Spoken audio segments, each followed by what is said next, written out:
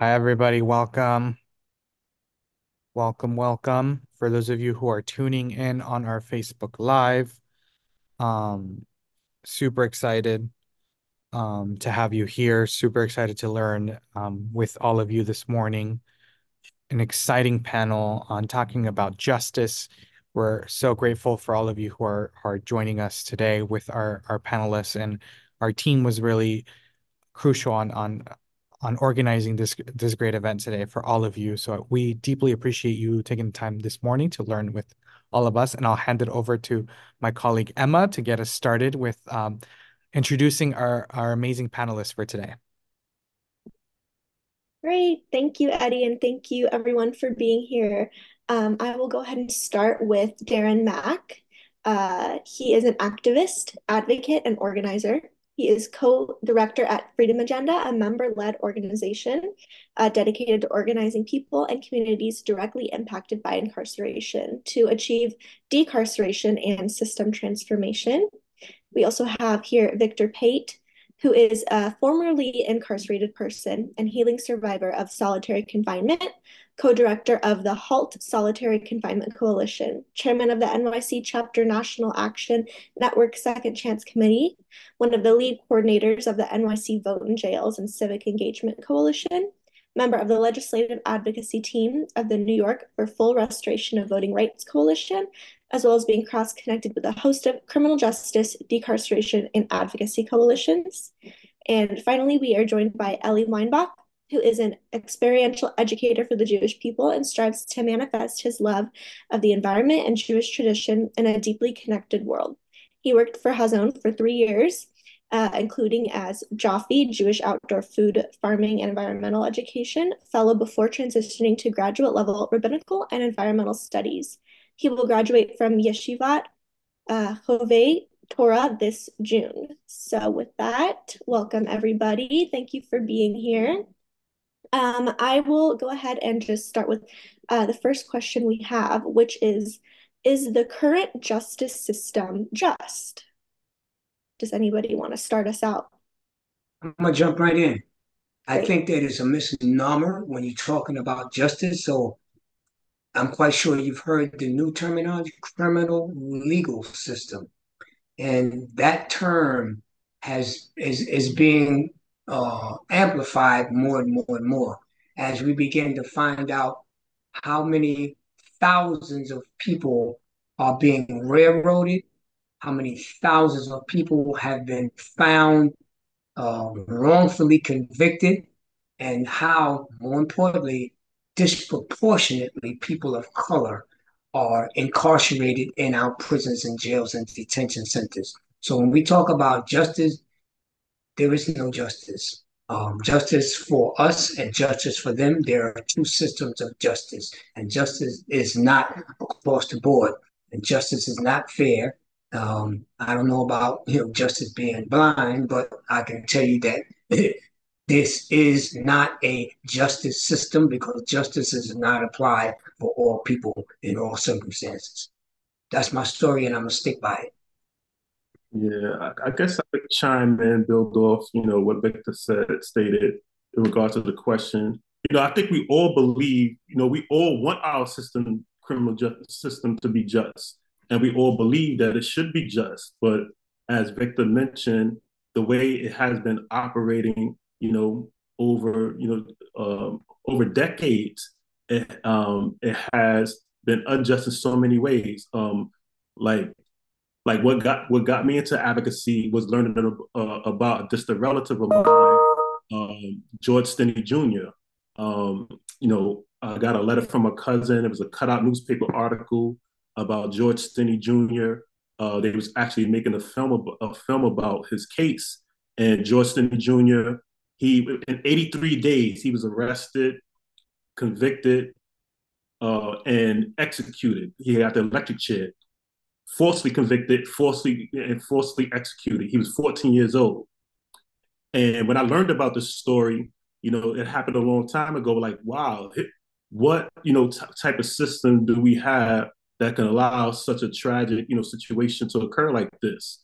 And as Victor mentioned, for far too many Black and brown and poor people especially in our country, but in our city as well. There's been a lot of injustice that's been happening, within the legal system than it has been just when it comes to those communities and like and to I guess like in the words of Dr. Martin Luther King Jr., he stated that injustice anywhere is a threat to justice everywhere.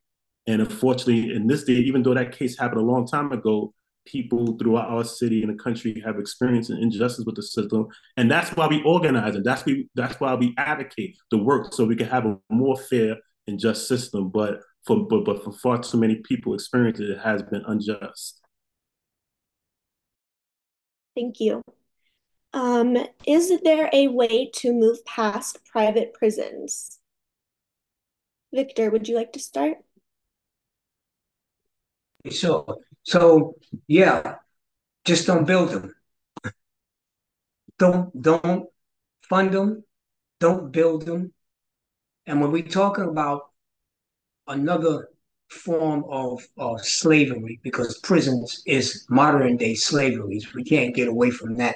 And I always have to go back to the historical point when you talk about incarceration, which is actually enslavement by another name, right? And if you're talking about prison industrial complex, it's all about making money, right? And when we talk about private prisons that are owned by these millionaires, and they run by their own rules. There is no oversight, there's no monitoring, and they just do just about whatever they want. There should be legislation that disallows private prisons, number one. Okay. And if you don't create the platform for them to build on, you won't have private prisons. So, what does that take? That takes advocacy, activism, right? Legislation, people who care about other human beings, the care that people receive while they are in a custody status. But more importantly, because you mentioned about private prisons, right? Um, I just really can't fathom how people are allowed to even one build a prison that has no systems of accountability. Okay, and they can just do willy nilly whatever they want, make their own rules, and they're accountable to no one. So how does that happen? Through policies that are passed and made by the powers that be, the good old boy and the good old girl network. So I think that when you're talking about doing away with it, not don't even let it happen. Don't even create a platform for it to happen. Number one. So that's basically my overall answer. Thank you. Darren, do you have any thoughts on this? Yeah, I kind of echo, the prison industrial complex in our country is, probably the largest, in the world. But when it comes to like private prisons, I think people need to understand that's a very small fraction of the criminal justice system when it comes to like jails and prisons and ICE detention centers, within our country. State prisons is probably about like over a million people in the state prison system. Local jails about 500,000. Then there's like federal prison and jails. And the private prison sector is like a very small fraction of that. And I think we can move past it because there's been, over, for some time, there's been pushback against, private prisons of states because they want to divert taxpayer monies uh, from investing into these private prisons. They, instead of working on decarceration efforts and housing, mental health, and those things, they usually just hand it off to private corporations to operate the prison so that it comes out of taxpayer dollars. But I think especially for New York City, I think we've been doing a really good job to move away from, because not every state has a private prison. So and I think more and more people would rather have our taxpayer dollars to go to the things that actually provides public safety, like housing, like mental health, like community-based programs and services in our cities, rather than utilizing our tax dollars to jails and prison. Like right now, and New Yorkers pay New York, people in New York City, we pay over half $556,000 a year to keep one person on Rikers Island for a year. One person, over $500,000 a year to keep one person detained on Rikers Island for a year. And I'm sure that people think we could actually be doing better things with those resources than incarcerating people. Who remind you, who are mostly overwhelmingly held pretrial. They haven't had their day in court. Some people stay on Rikers for a year, 2, 3 years or more. And half of the population currently right now on Rikers Island have people who have mental health issues, mental health challenges, and they're not getting those services, in their communities where I think it would be a better fit, use of our resources and taxpayer money. Great, thank you. Is rehabilitation the goal of the justice system? Victor, I saw you smile. And I really wanted to let Darren hit the first ball, but you called my name, so now you put me on the spot. So, um, rehabilitation has never been the goal of incarceration. It has always been a punishment paradigm. So you are judged guilty of a crime, and as a result, the answer for your being convicted is to send you out of your community, thousands of miles away from your community, your family, and your loved ones, right?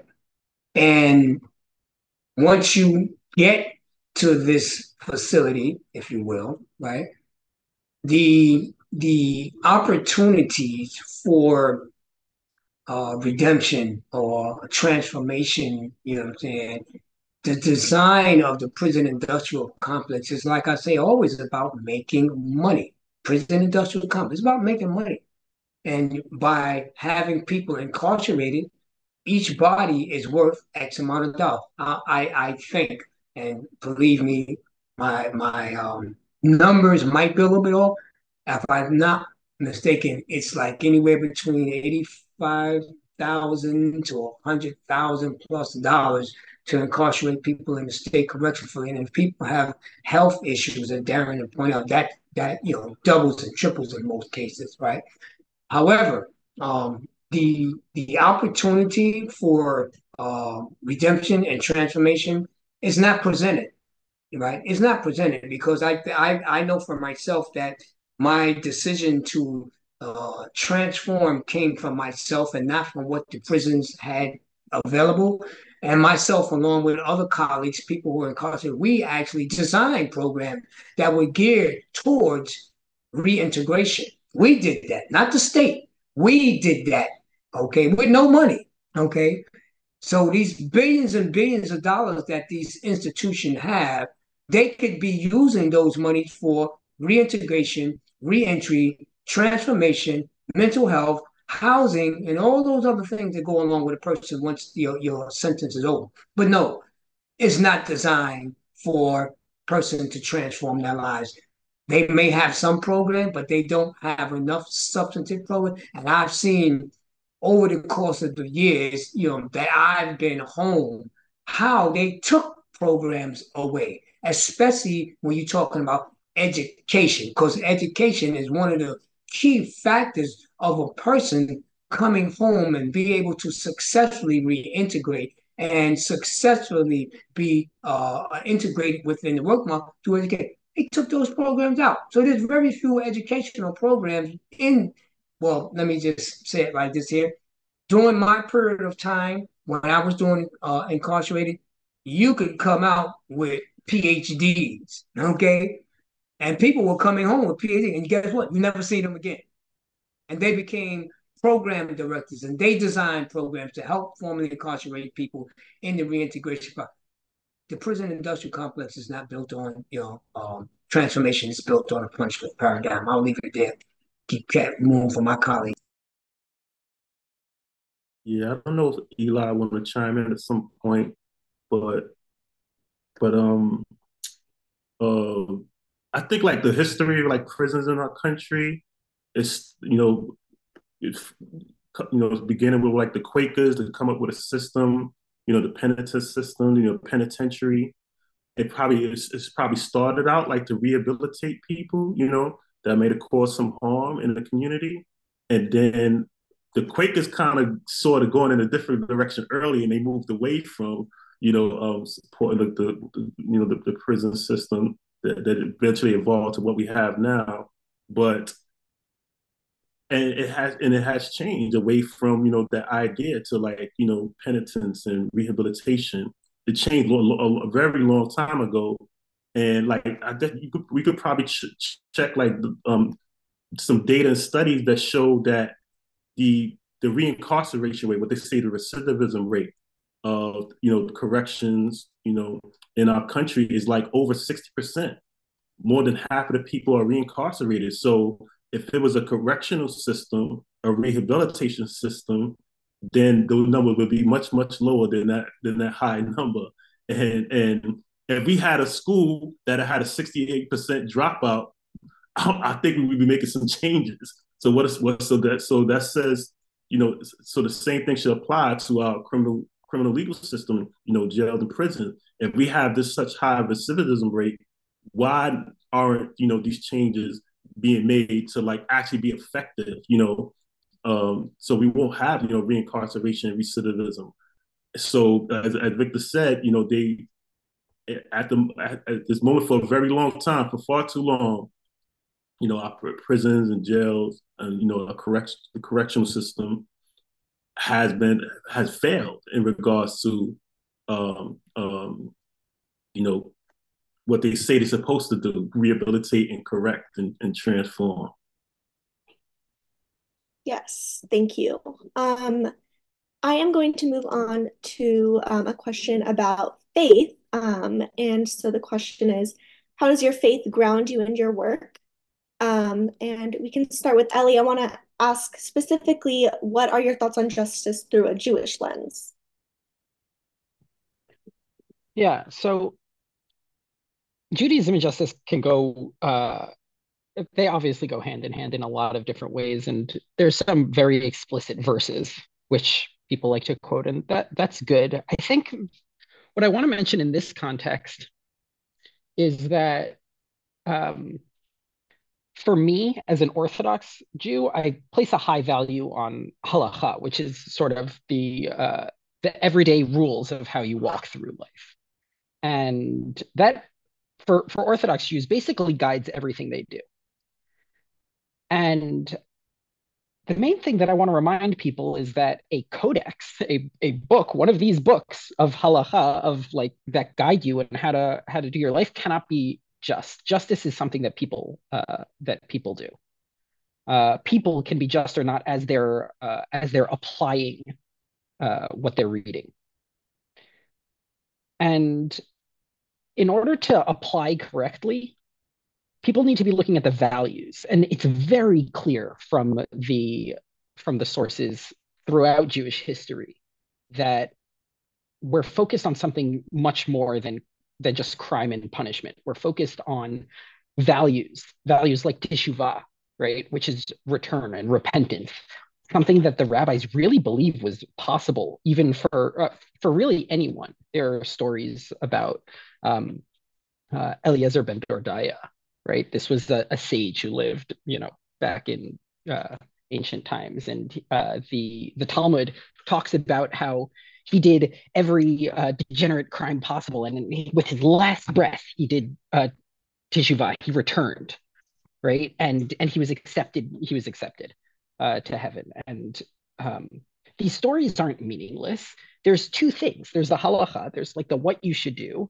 and then there's all the value that you're supposed to use as a lens for interpreting it. And I think that there's been a lot of damage done to justice by way of people who are hyper fixated on the letter of the law as read in a book without any context.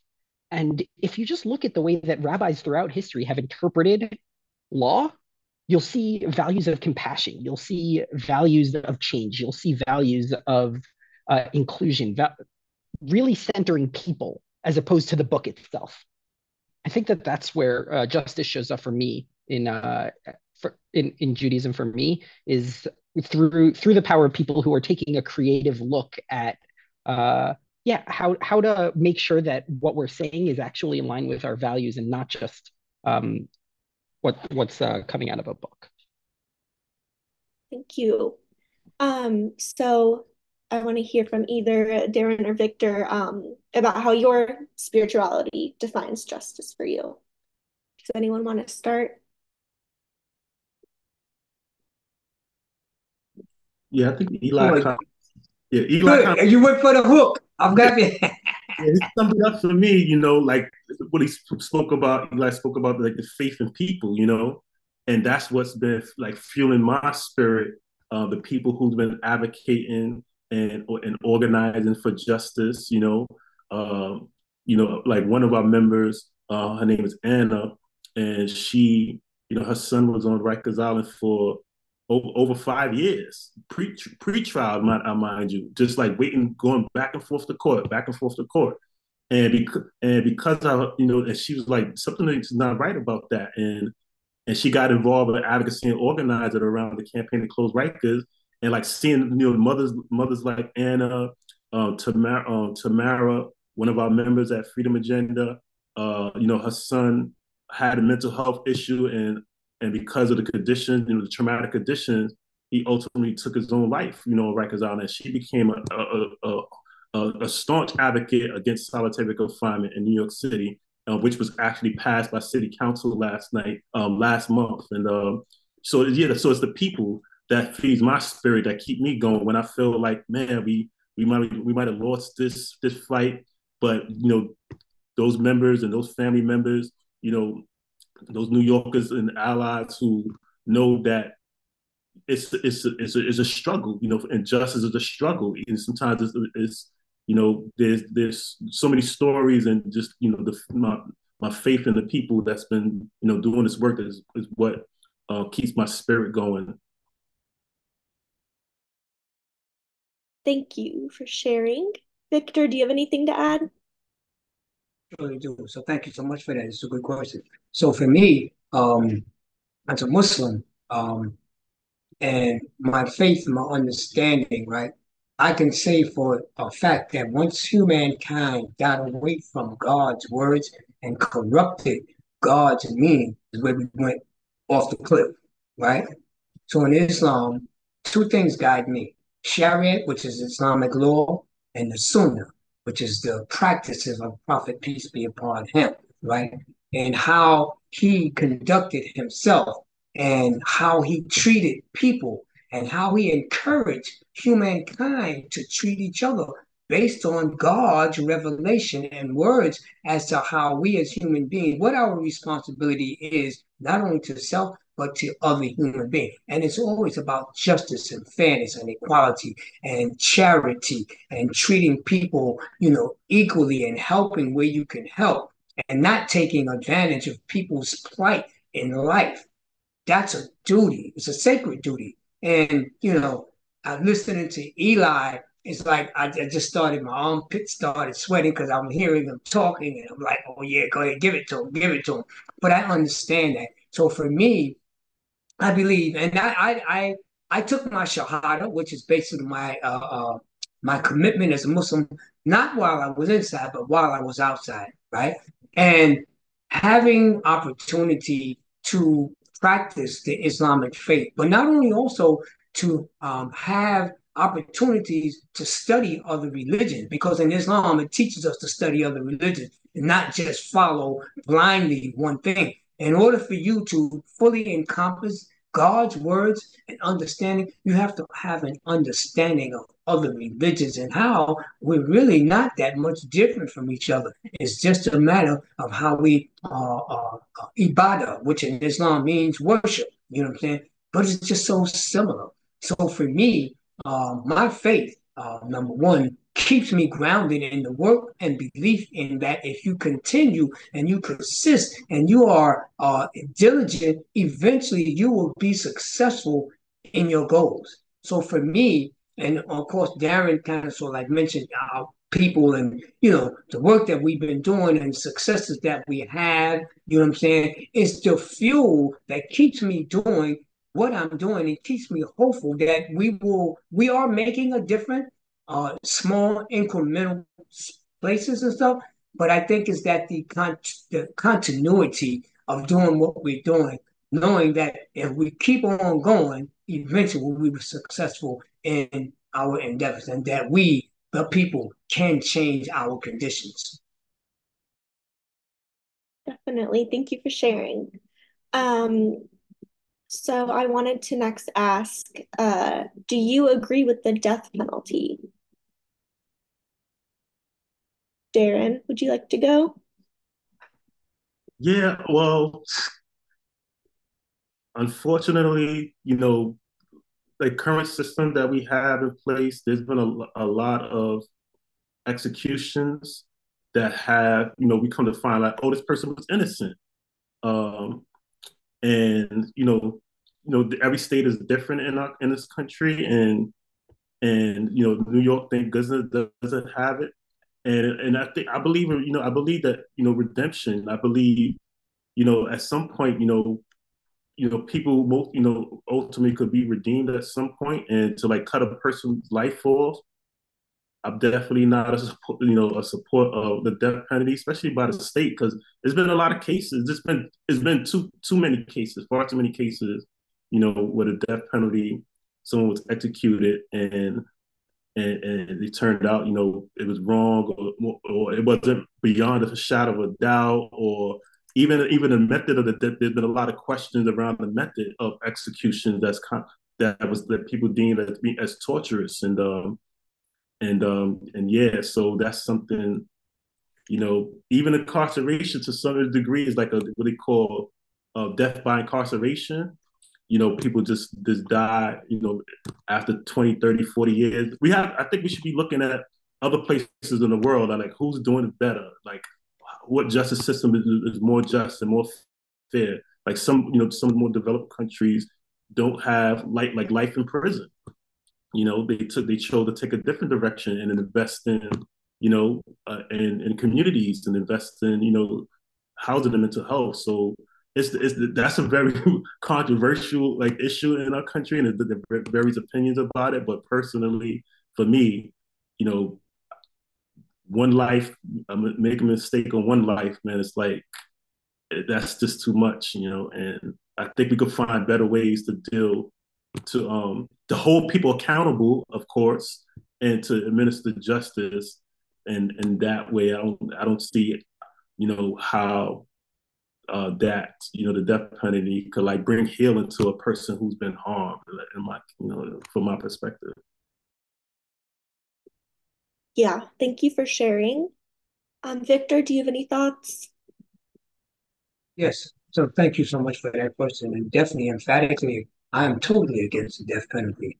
Um, how dare humankind decides a person's life or death? How dare humanity take that responsibility on? Life and death belongs to God. Okay, so now you're gonna put yourself in God's place and gonna decide who lives and who dies. Totally, totally. I'm totally against that. And Darren mentioned. So, what does it do to take a person's life, right, in retribution for perhaps them taking somebody else's life? Does it fix the circumstances? No, it does not. Does it change anything that has happened? Does it? Darren used the word healing. Okay. Uh, I mean, there's a lot of different connotations that we could put on that, but to even, what I'm saying, figure that, oh, you're evening up the scoreboard because maybe this person took somebody's life or was the cause of somebody losing. So we're going to take your life. We're evening up the scoreboard. That goes back to the retribution and punishment paradigm. But how does that even measure up for peace of mind or solace? I just can't make the connection how that even equates with justice. You know what I'm saying? In terms of society, saying it's justice that we executed this person because they killed somebody. That's justice. No, that's humankind's justice, which is definitely misapplied. And here we go again, disproportionately applied to people of color and indigenous people. That's the systemic justice that people often places this connotation on.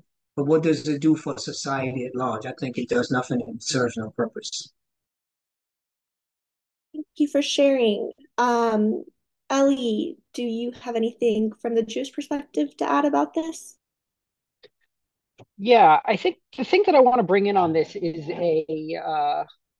a piece of rabbinic literature that I heard recently, which says that the rabbis say that a court which kills once in every 7 years is considered a killer court.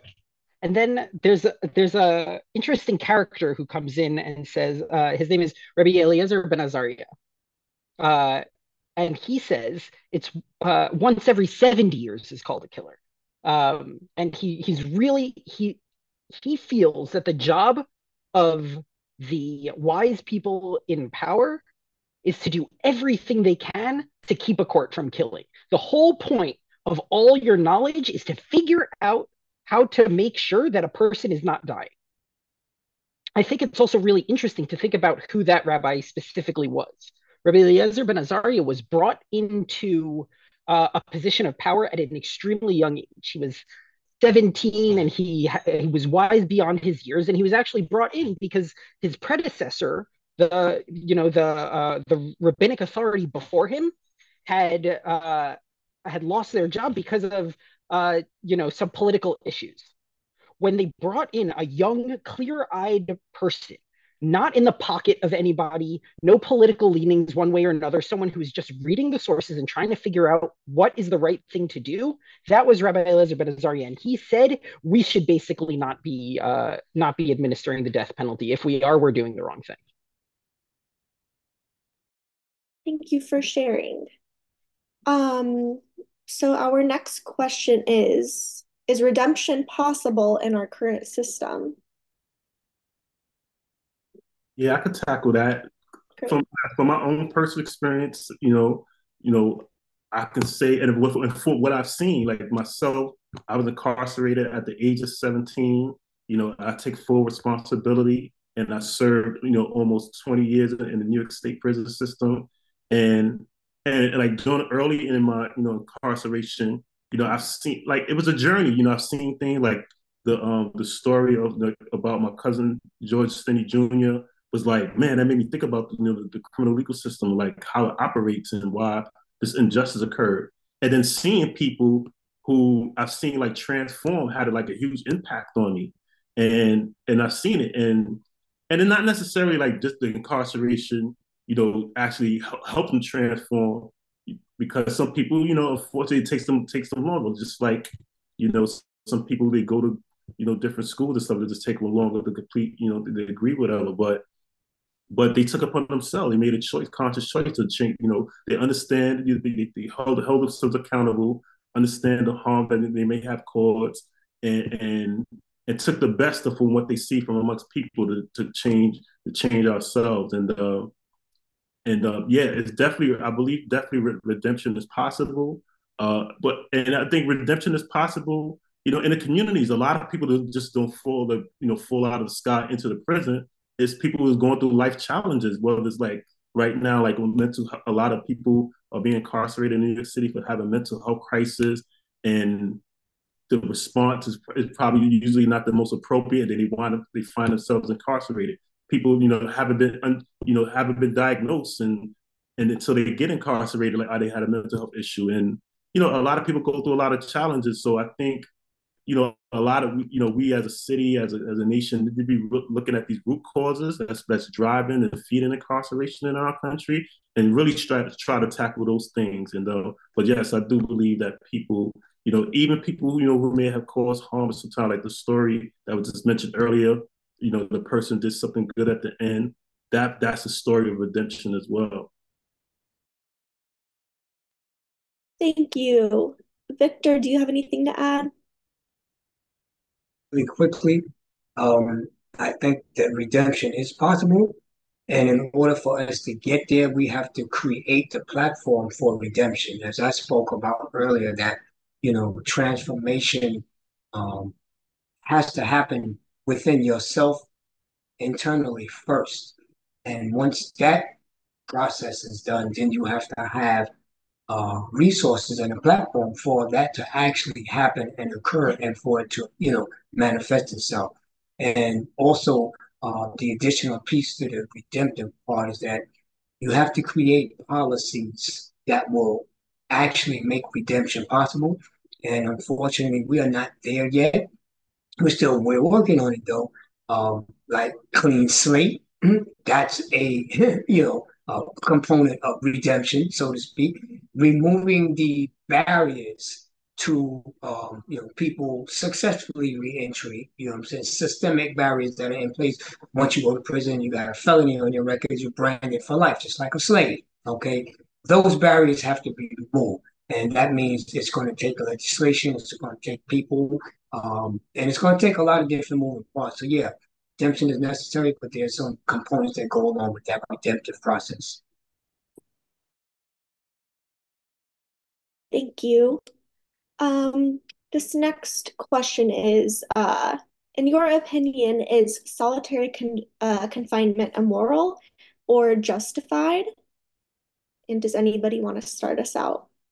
Definitely don't want Victor to start. You don't want me to start. Darren, go for it, brother. No, Go no, for it, brother. I got to fall back. I'll pass that to you, So, Victor, because uh, Victor's been a leading okay, all right. advocate in New York City and New York State around this issue. So I'll defer to Victor on that one. Okay, but I'm gonna really be quick in consideration of my other panelists, so I definitely am not going to eat up all the time. So definitely, solitary confinement is torture. It is immoral. It is inhumane. Our UN rapporteur, well then UN rapporteur said that anybody that's held in any solitary confinement beyond 15 days is considered torture. In New York State, people prior to the passage of the HALT bill in 2021, people were being able to held in solitary confinement indefinitely. Albert Woodfox, one of the Angola Three, was held in solitary confinement for 43 years. That is inhumane.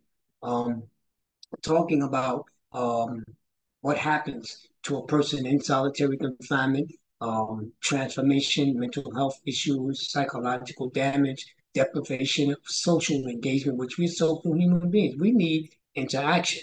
And as a, healing, always put the word healing person from solitary confinement after being home for 25 years, I have collateral damage and still the effects of my time when I was in solitary confinement. So that's the and the most inhumane, one of the most inhumane things you could do to a person is have put them in solitary confinement. There is no justification for a person to be placed in solitary confinement to correct their behaviors because it don't do nothing but deteriorate behaviors. It does nothing for the safety of the correctional facility. It does nothing for the safety of our community because guess what? Oftentimes people are released directly from solitary confinement long term. What do you think that person, how do you think that person is going to be when they've been deprived, sensory deprived the opportunity to interact with other human beings, and you release them back to the community without any transformative services in place? What do you think is going to happen? A recipe for disaster. So yes, it is inhumane. It serves no purpose. And what about the Universal Declaration of Human Rights, that nobody should be tortured? Nobody should be treated inhumanely. What about our constitutional Eighth Amendment? What about that? You all know what that say. I don't have to repeat it. And here we go, right? The UN resolution that is now known as the Mandela Rule states that no one should be placed in any long-term solitary confinement. No one should be treated inhumanely. So what about that? Do we not respect those doctrines of our society? What are we living by when we allow this to continue to happen to our fellow humans? So definitely inhumane. Thank you. Darren, did you want to add to that? No, I think you summed it up. Thank you. Ellie, anything? I wouldn't dare add on to Victor, but I do want to say in our tradition, God created people because God couldn't stand being alone.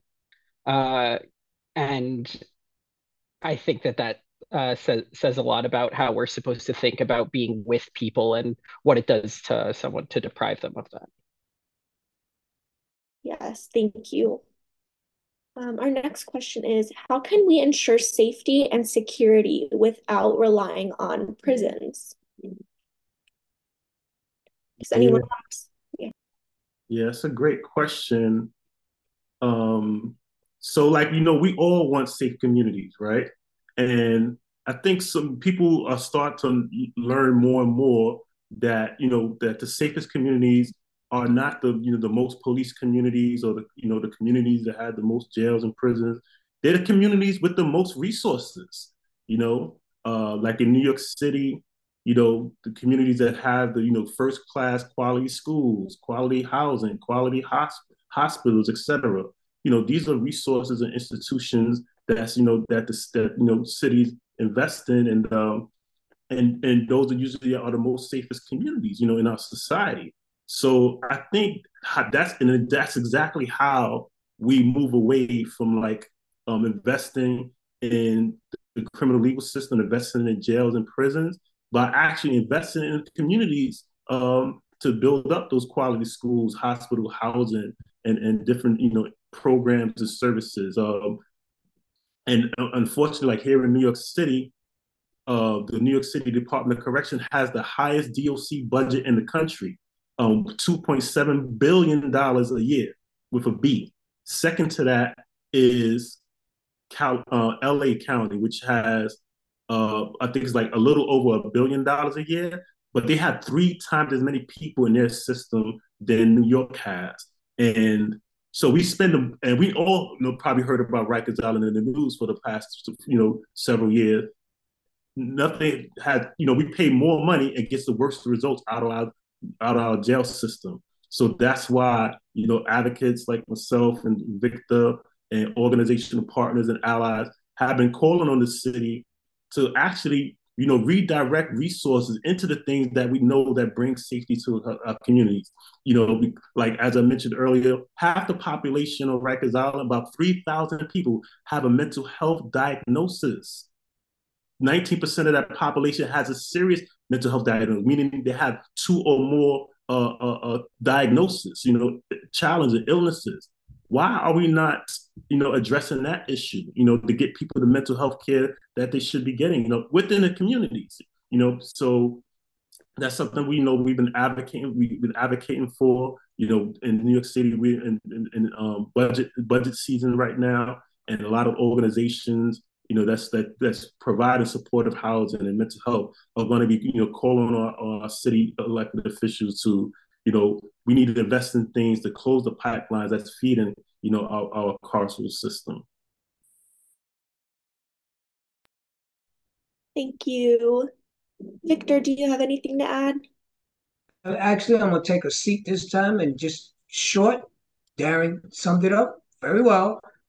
Resources, education, and housing, mental health services. These are the type of things that keeps our community alternatives to incarceration. Let me say it like that. Absolutely. Thank you. Um, the next question is, in your opinion, does the current parole system work to reinstate ex-offenders back into society?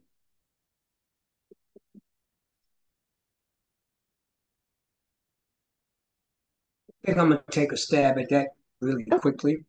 Um, so if you okay, let me say it like this. So when you're incarcerated, right, will supposedly pay your debt to society, right? And when you come out, you're supposed to be changed. Like I said, I'm gonna say this again: prison don't change you; you change yourself. So there's not that platform for that to happen. And if you do not have the appropriate substantive programs that are community related to keep a person connected and keep that continuum when a person becomes eligible for parole, and you don't appropriately prepare a person for reintegration, then there comes out a person that's been in jail for 20 years that's ill prepared for society and to deal with the different societal challenges.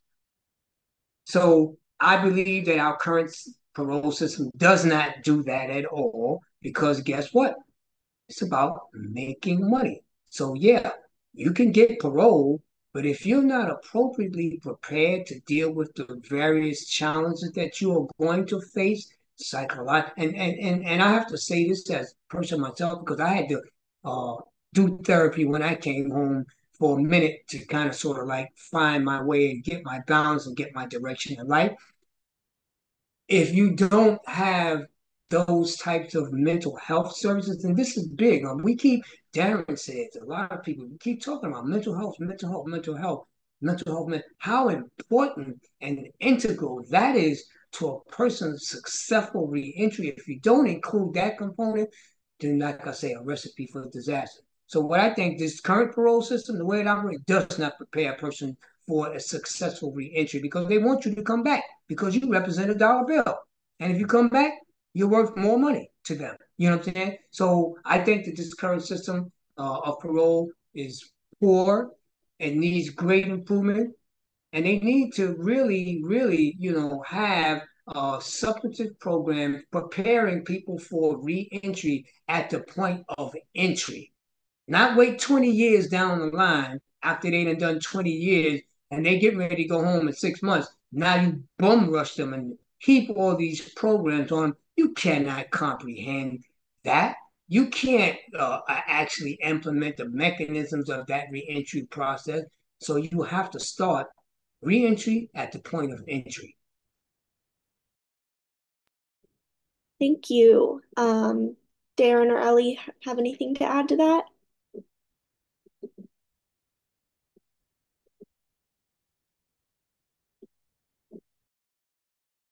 That's okay. Well, we can move on to the last question in hopes of leaving this off somewhat uplifting. What is a message of hope you have? Oh, yeah, I guess I could get started with that one. So when it comes to Rikers Island, just a little context. Rikers Island is the last penal colony in the United States.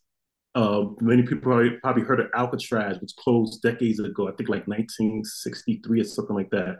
McNeil Island, which was a penal colony in our country, closed like in the early 2000s, leaving Rikers Island to be the last penal colony in the United States. It's 400 acres of land with 10 jails on there.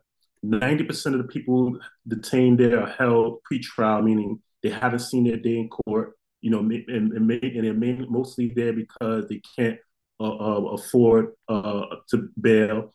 There are some people there who are there because they might have like a city sentence for 1 year or less. Some people, a small percentage of people that have been convicted and serve a city sentence. But thanks to and we probably all heard all the stories of all the horrible things and the violence and brutality and deaths that's been coming out of Rikers Island in New York City over for several years now. And thanks to advocates, and family members who lost loved ones on Rikers Island, City Council passed a law in 2019 to close Rikers Island by 2027, and to go on because there's actually 14 jails in the New York City jail system. 10 of them are Rikers. There's one jail next to the court in Brooklyn, one in Queens next to the court, Manhattan, and then there's the Boat, which is adjacent to the Bronx. But so this law, this is established law, And it's not a legal responsibility for our city, but it's a moral imperative because nothing good comes out of Rikers Island. It's a stain on our city. It has a bloated budget that's operated on over $2.7 billion a year. People have, since this current administration took office, 30 people have lost their lives, and thousands of people with mental health and how they're suffering it.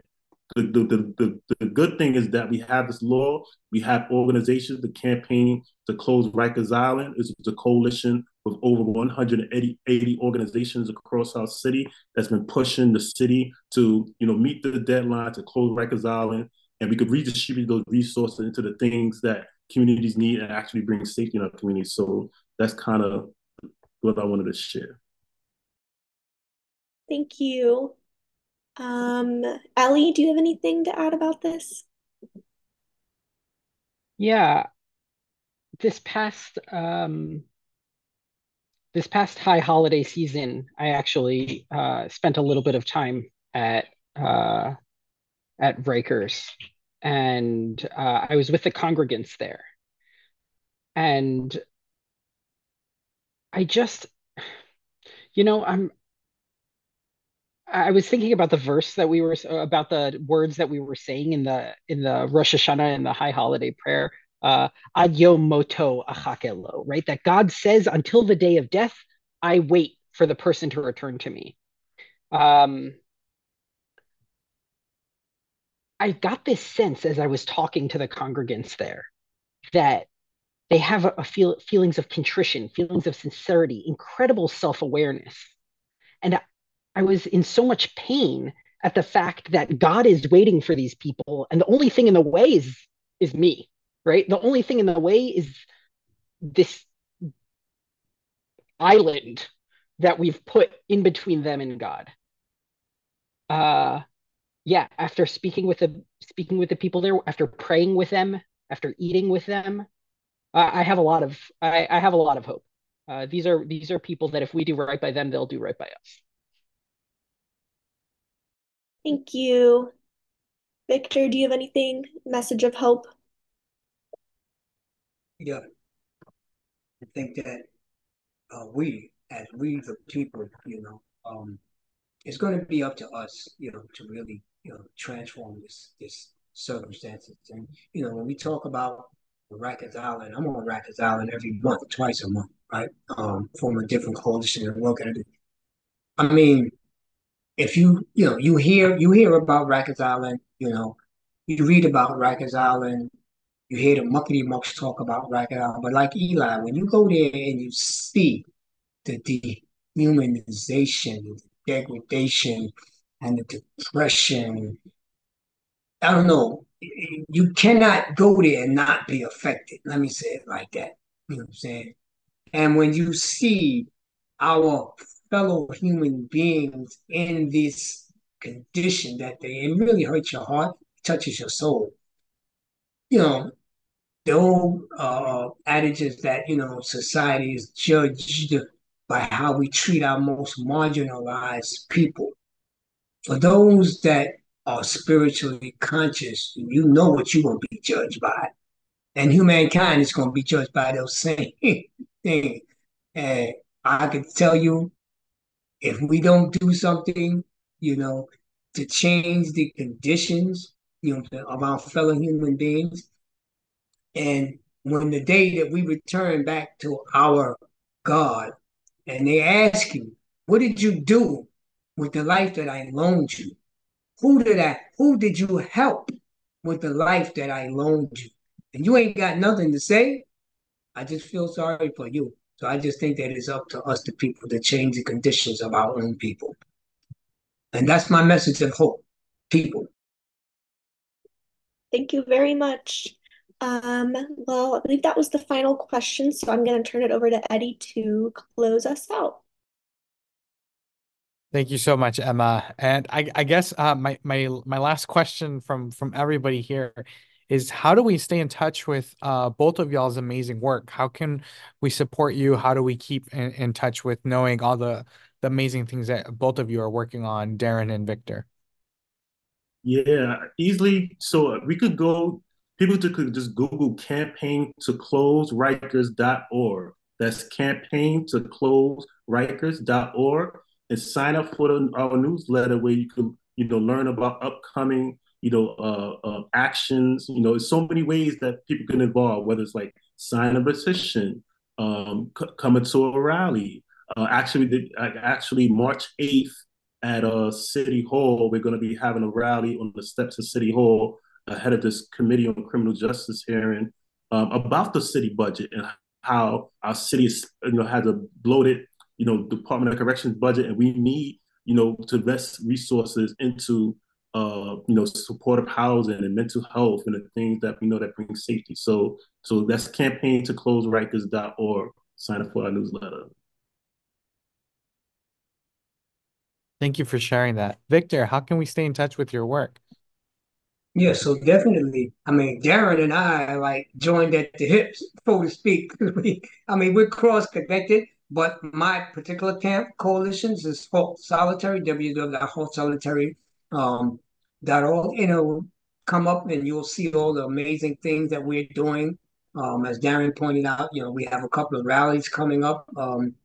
That people can follow, join, and then as Darren say, sign petitions, forward the email. I think that even though we all have, I guess, capacities, things that we can do. So I think that each one of us can do something. If it's calling a person and say, hey, I heard such and such about this here. Do further research. Oh, there's a rally over here. Oh, a matter of fact, did you see the online petition? Yeah, sign on, pass it on. I think that there's so many multiple things that people can do because everybody can't, be out, advocate, rally, what I'm saying, march in the rain, snow, in the blistering heat. Everybody can't do that. And we shouldn't all be doing that because this is a large systemic problem that I think has to be addressed from so many different platforms. So that's my word. So thank you. Thank you both. Thank you, Ellie. Thank you, Emma, for combining to create such a powerful program and ask really hard conversations. I believe in a time right now where the world wants to divide us and make us feel like there isn't interfaith coalitions, like communities of color aren't coming together with different Jewish communities, different Muslim communities. Here we are together in community, talking about justice, looking to better our communities, and that is powerful. That is the illuminating light of hope that keeps us all together. Thank you so much to our speakers, to our moderators who helped this event come together and make possible. Thank you so much, all of you who are listening, and I hope you have a great day. Take care.